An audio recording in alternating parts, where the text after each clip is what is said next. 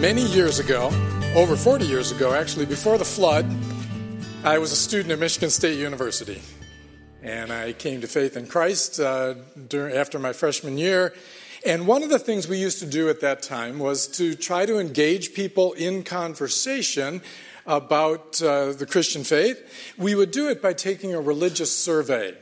And it was simply a survey that would ask various ideas about relationship with God, who God is or what he is, and that kind of thing. Unless you think there was any kind of bait and switch involved, there really wasn't, because we would publish the results of the survey every year in the campus newspaper of things that we had learned from it.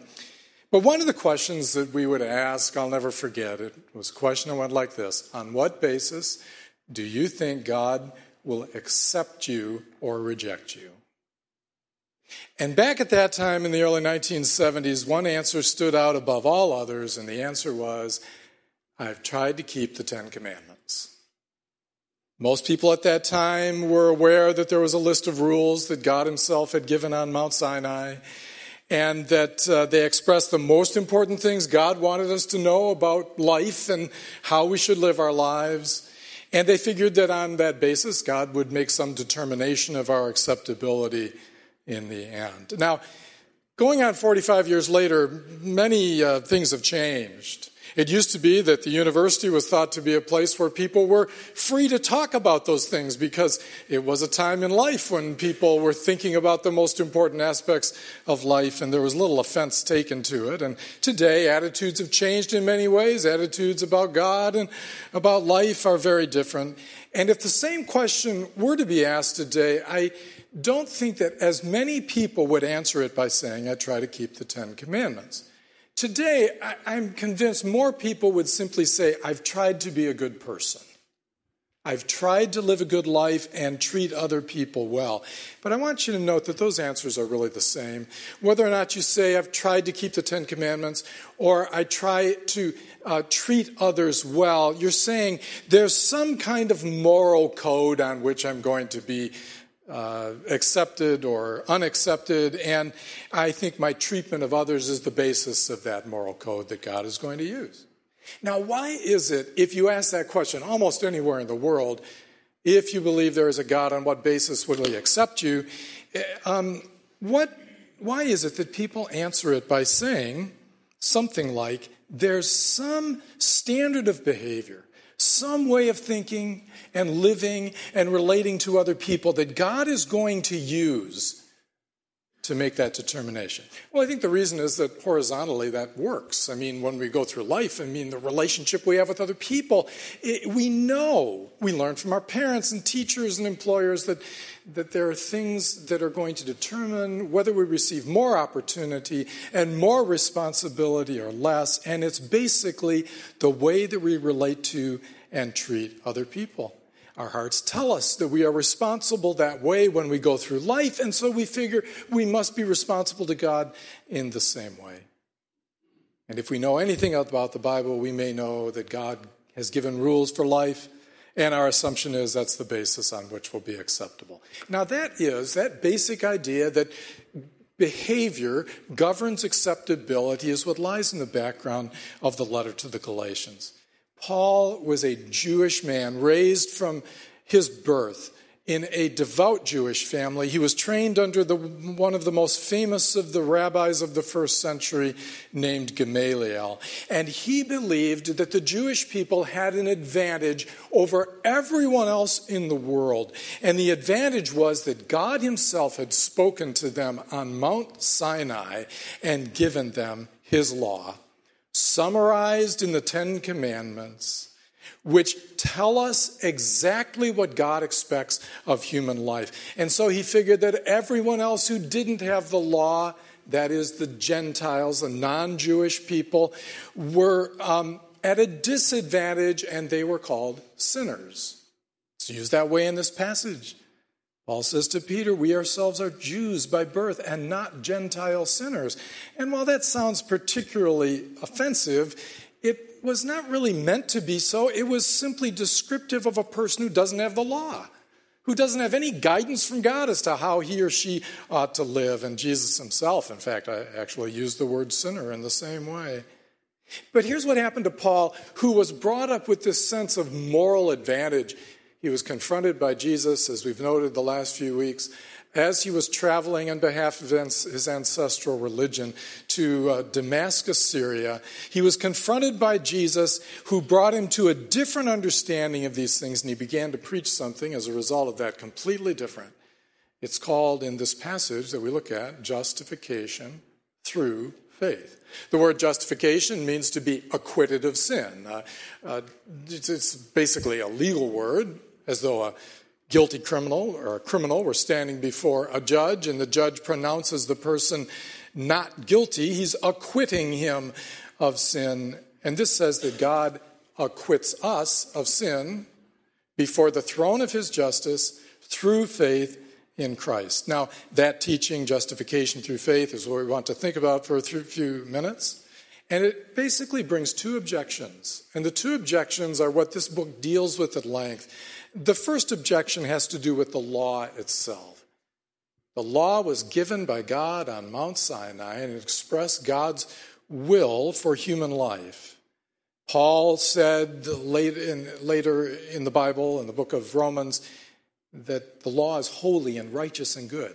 There's nothing wrong with the law. So the objection to this idea of justification through faith is, if you set aside the law as the basis of acceptability, how could you do that? The law is eternal. It was given by God. It expresses his will. So how can you say that God does not accept people on the basis of their behavior, on the basis of their works, or the keeping of some moral code? How could you ever assert that, Paul? That's what God has expressed to us in the Bible. That's dealt with in chapters 3 and 4 of this book, and so we're going to be looking at it at length from different perspectives. But the second objection is this. It's, if you do away with the law, people will figure that the gospel is just a license for sin. If you say God does not accept you on the basis of your behavior, he accepts you on the basis of Jesus Christ and his behavior and his death for your sins, people will figure that being justified through faith is a free pass to live however you want. And that's really answered in chapter 5 of this book, so we're going to come into it later in the summer, and we'll set it aside for now. Now, what I want to note is in the first part of this passage, it's really a completion of what we've looked at the last couple of weeks. A long section in which Paul defends himself against certain opponents who were saying that his teaching was wrong. And apparently they said that his teaching was derived from others, it was from the apostles in Jerusalem, and that his authority came from them as well, so he was dependent on them. And as we looked at the last 2 weeks, he very carefully dismantles what they're saying by pointing out that when he came to faith in Christ in this dramatic encounter with Jesus on the road to Damascus, he went away for 3 years and didn't go to Jerusalem, didn't have contact with the leaders of the Christian movement. When he finally went to Jerusalem 3 years later, he only saw Peter, no one else, and he was only there for a short period of time. And then 14 years after his conversion, when he went up to Jerusalem, he went up for a specific purpose. And the apostles at that point confirmed that his message was the same as theirs. And they acknowledged that the ministry God had given him to preach the gospel to the non-Jewish people, to the Gentiles, was something that he should go on and continue to do. He didn't exist because of their authority, and he wasn't carrying out his commission or his ministry because they had given it to him.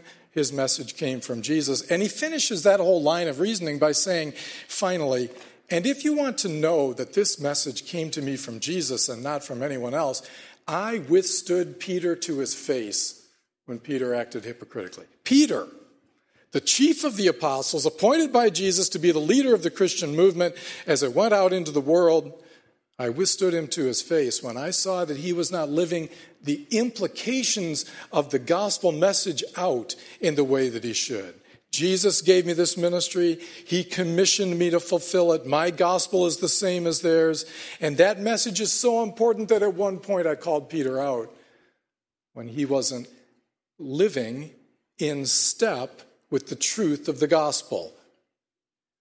Now, he quotes exactly what he said to Peter in verse 14. And I want you to note that if you're using one of our Bibles here, the quotation marks end at the end of verse 14.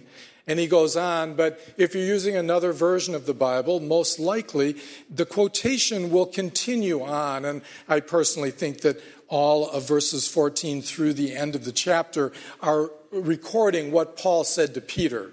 It really doesn't make any difference as to the meaning of the passage, but it does make more sense out of why he's speaking in terms like we and us as he goes through the passage. But he started in verse 14, if you, though a Jew, live like a Gentile and not like a Jew, how can you force the Gentiles to live like Jews? We ourselves are Jews by birth and not Gentile sinners. Yet we know that a person is not justified by works of the law, but through faith in Jesus Christ. Now, verses 15 through 17 are one kind of long run-on sentence that uses the phrase justified by faith 3 different times, and it's a bit confusing to read, but I'd like us to wrap our heads around it to try to understand what Paul is saying. You're a very fortunate congregation this morning because I don't usually use these kinds of aids, but I'm going to use this just for your benefit today. This is a description, I think, in one sentence, kind of boiling down what it is Paul is teaching here and what he teaches elsewhere in the New Testament about how a person has a relationship with God. I'm going to summarize it this way. Sinful human beings are justified by grace through faith in Jesus Christ alone. Now, if you read the passage carefully, and if you read the New Testament carefully, you might ask, I don't see the word alone in this passage, and that is true. There is no place where Paul uses the sentence, just as I wrote it up there, justified by grace through faith in Christ alone. But in order to be faithful to the words that Paul does use in communicating what he believes, I think it's necessary to add that word. His opponents were saying basically sinful human beings are justified by grace through faith in Jesus Christ plus something. Obedience to the law is what they said. But whether it's obedience to the law or any moral code, they were adding something to faith. And Paul makes it quite clear in this passage and many other places that it is faith plus nothing that results in justification. Faith in Christ plus nothing. Jesus Christ alone.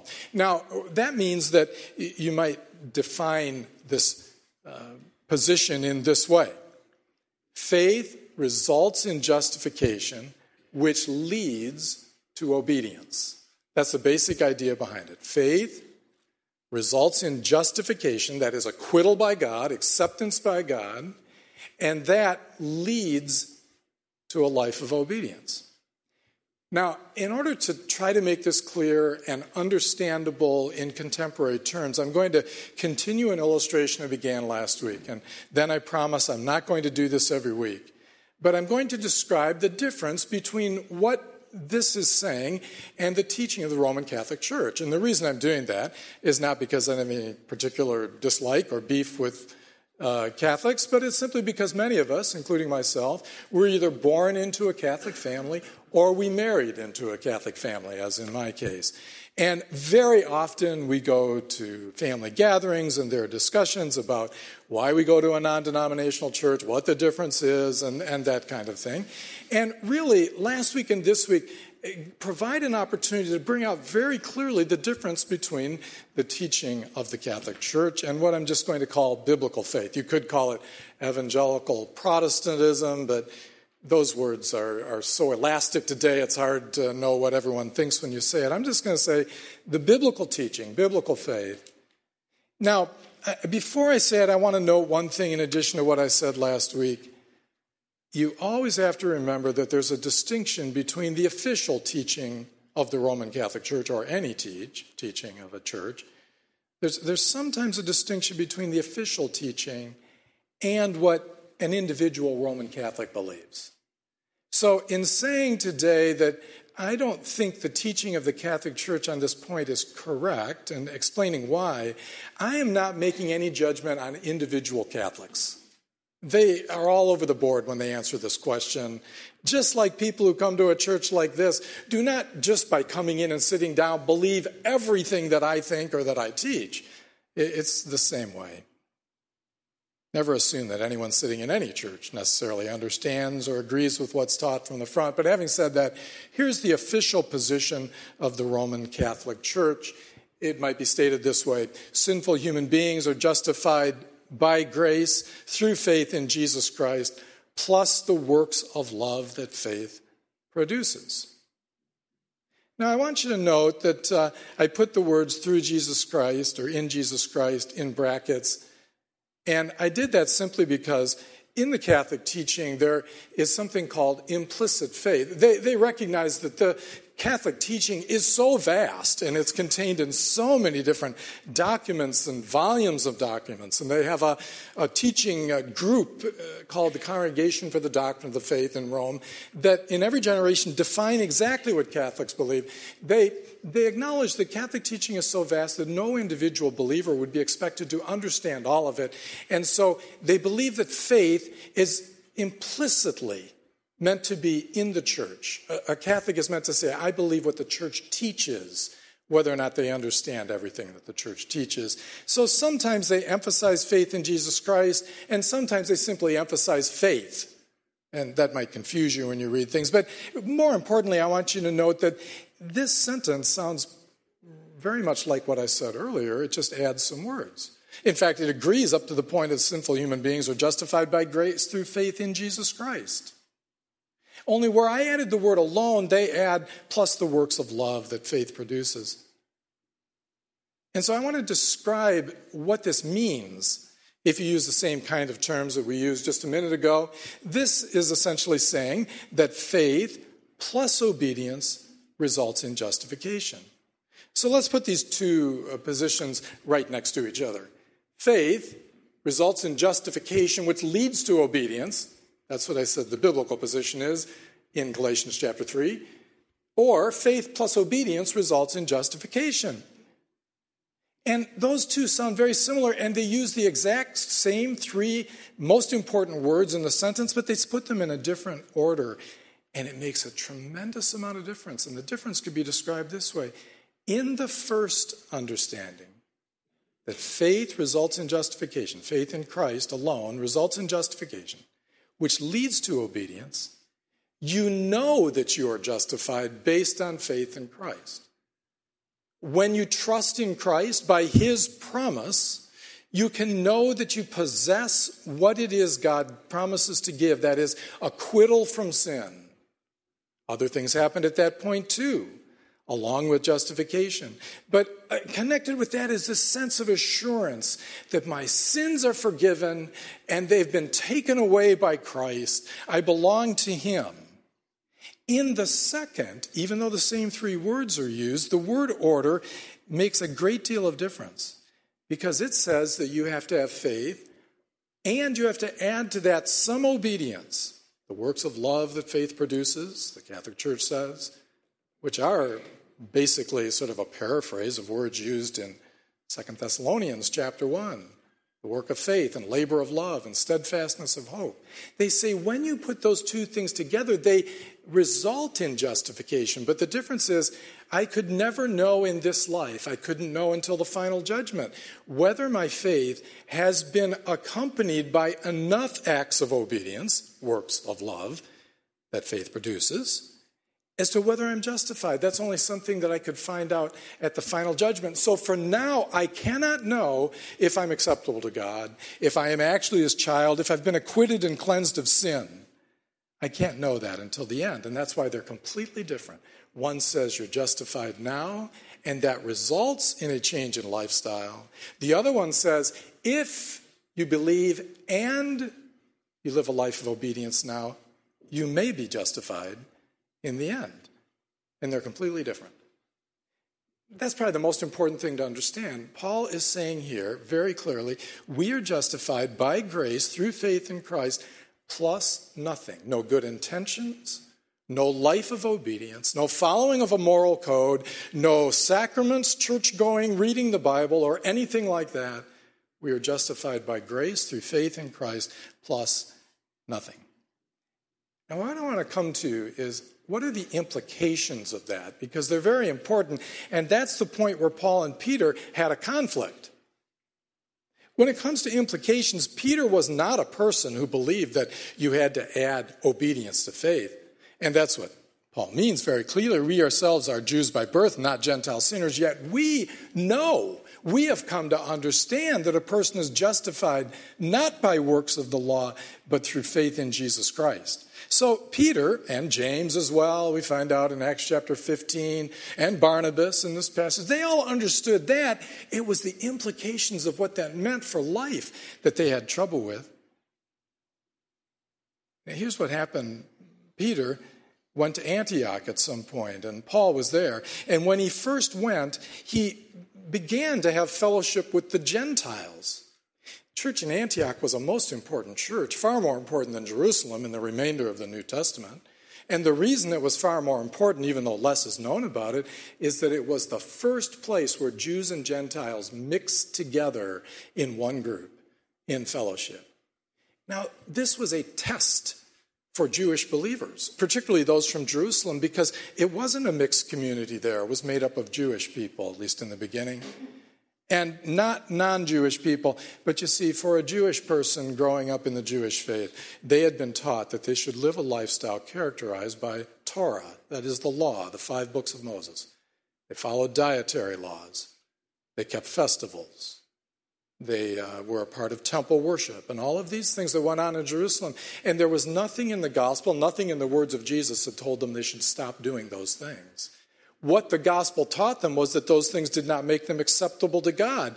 They couldn't come to God through their works, but it didn't tell them you have to stop living that kind of lifestyle. So when Peter went up to a place where now he's with Gentiles and they're coming into church fellowship together, he has to determine, if I choose to keep dietary laws, how am I going to eat with Gentiles? And it became an issue. And Paul says, you are not living in step with the gospel.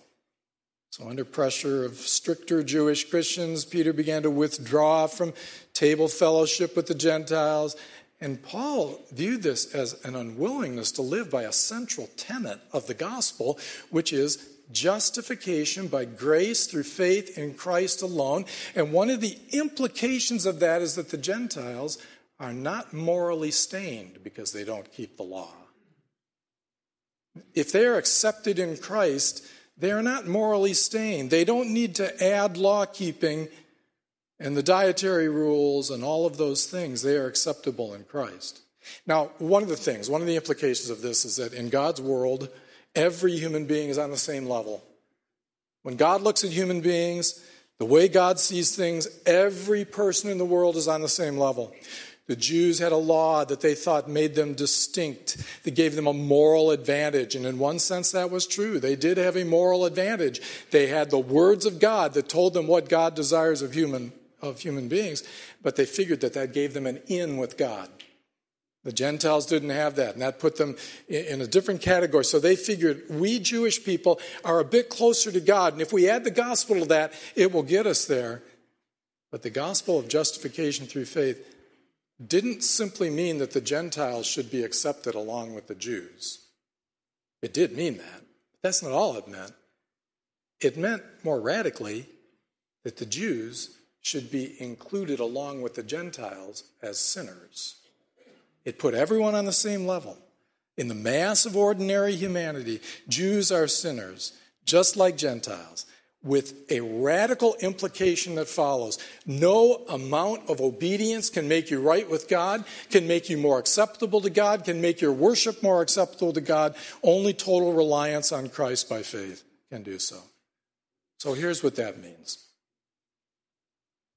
If you were a person whose mother began to take you to church 9 months before you were born, and your daddy was a preacher, and you were birthed straight out onto the communion table, knocking over the cup on the way and spilling the contents on yourself, and you have been faithful and read your Bible and prayed every day, and you've only seen PG-rated movies and not Disney ones, and and that's the kind of person you are. When it comes to your justification, you are in no better position than the man who didn't know who his father was, whose mother was a drunk, who was birthed right out on the bar, and as he slid down the bar, he knocked over Captain Morgan and spilled the contents on himself. And he's grown up with drunken debauchery and immorality and didn't know any better. When it comes to standing before God, you are in no different position than that person. You are no worse off than he is, and you are no better off because you both need a Savior. That's the implication of the gospel.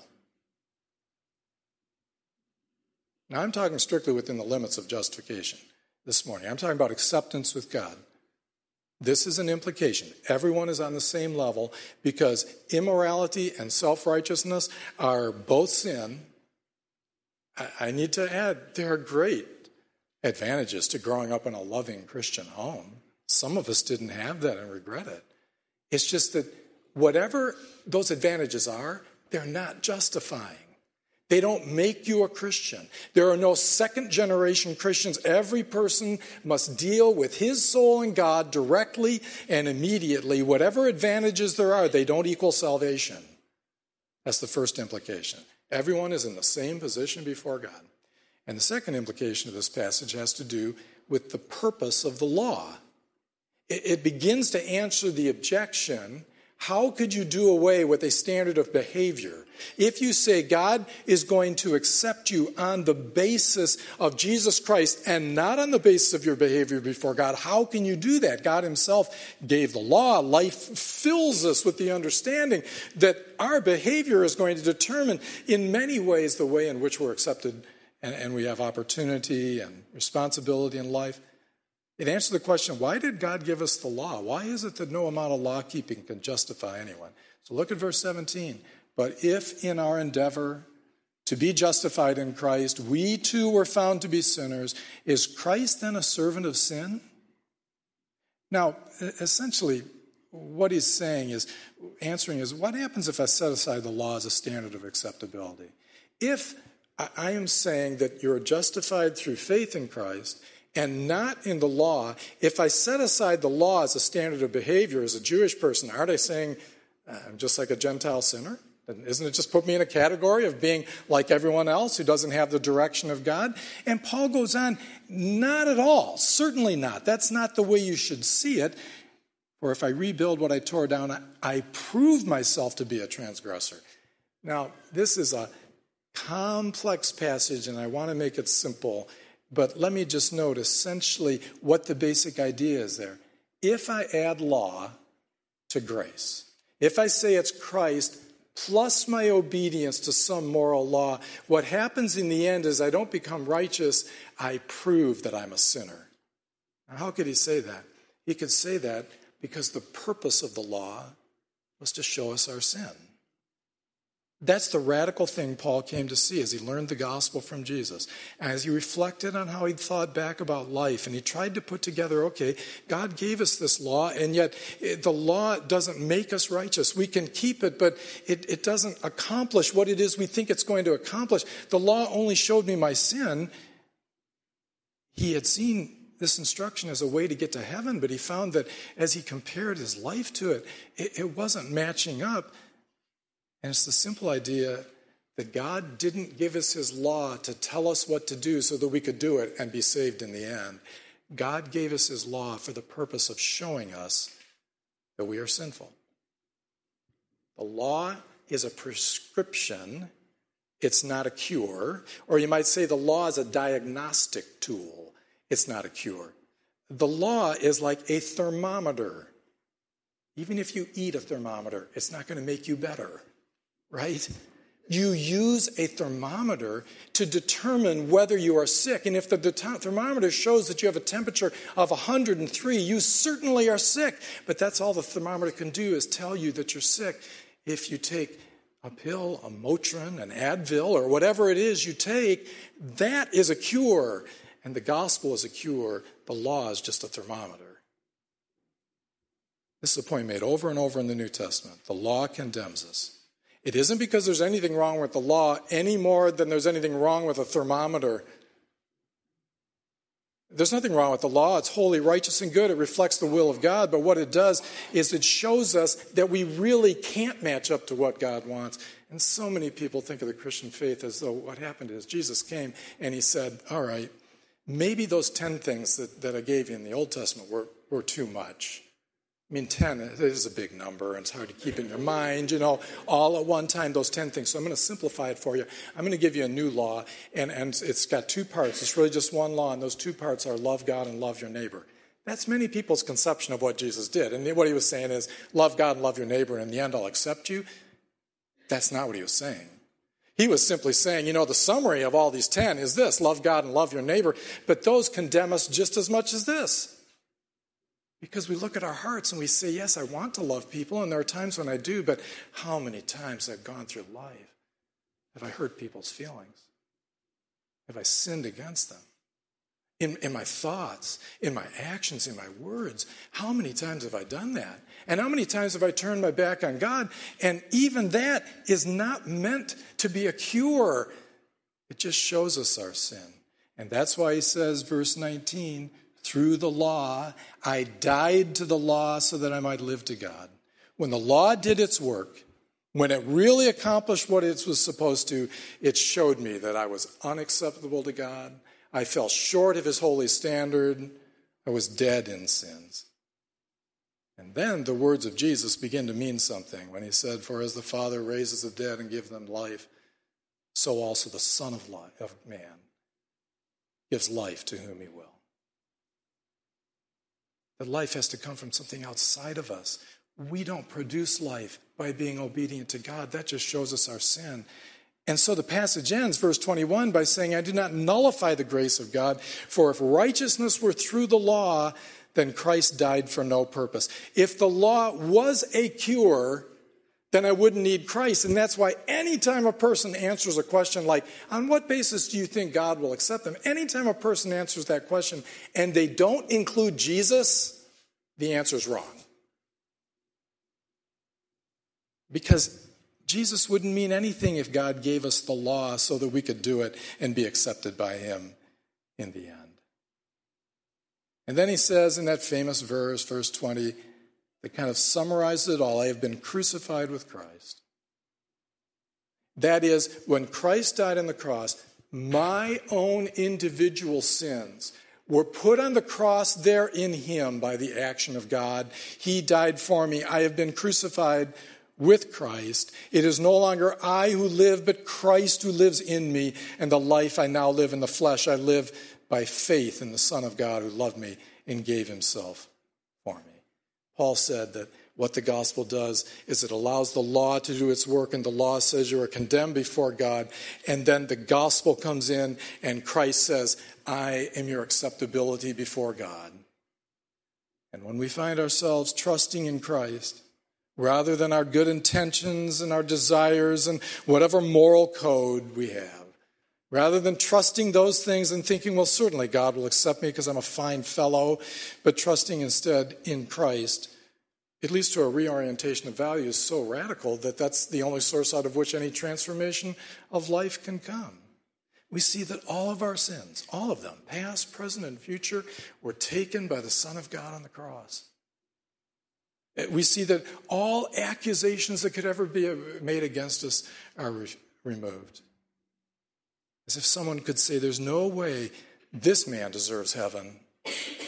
He deserves hell. He deserves damnation for turning from God. And the response from heaven is, that is absolutely true.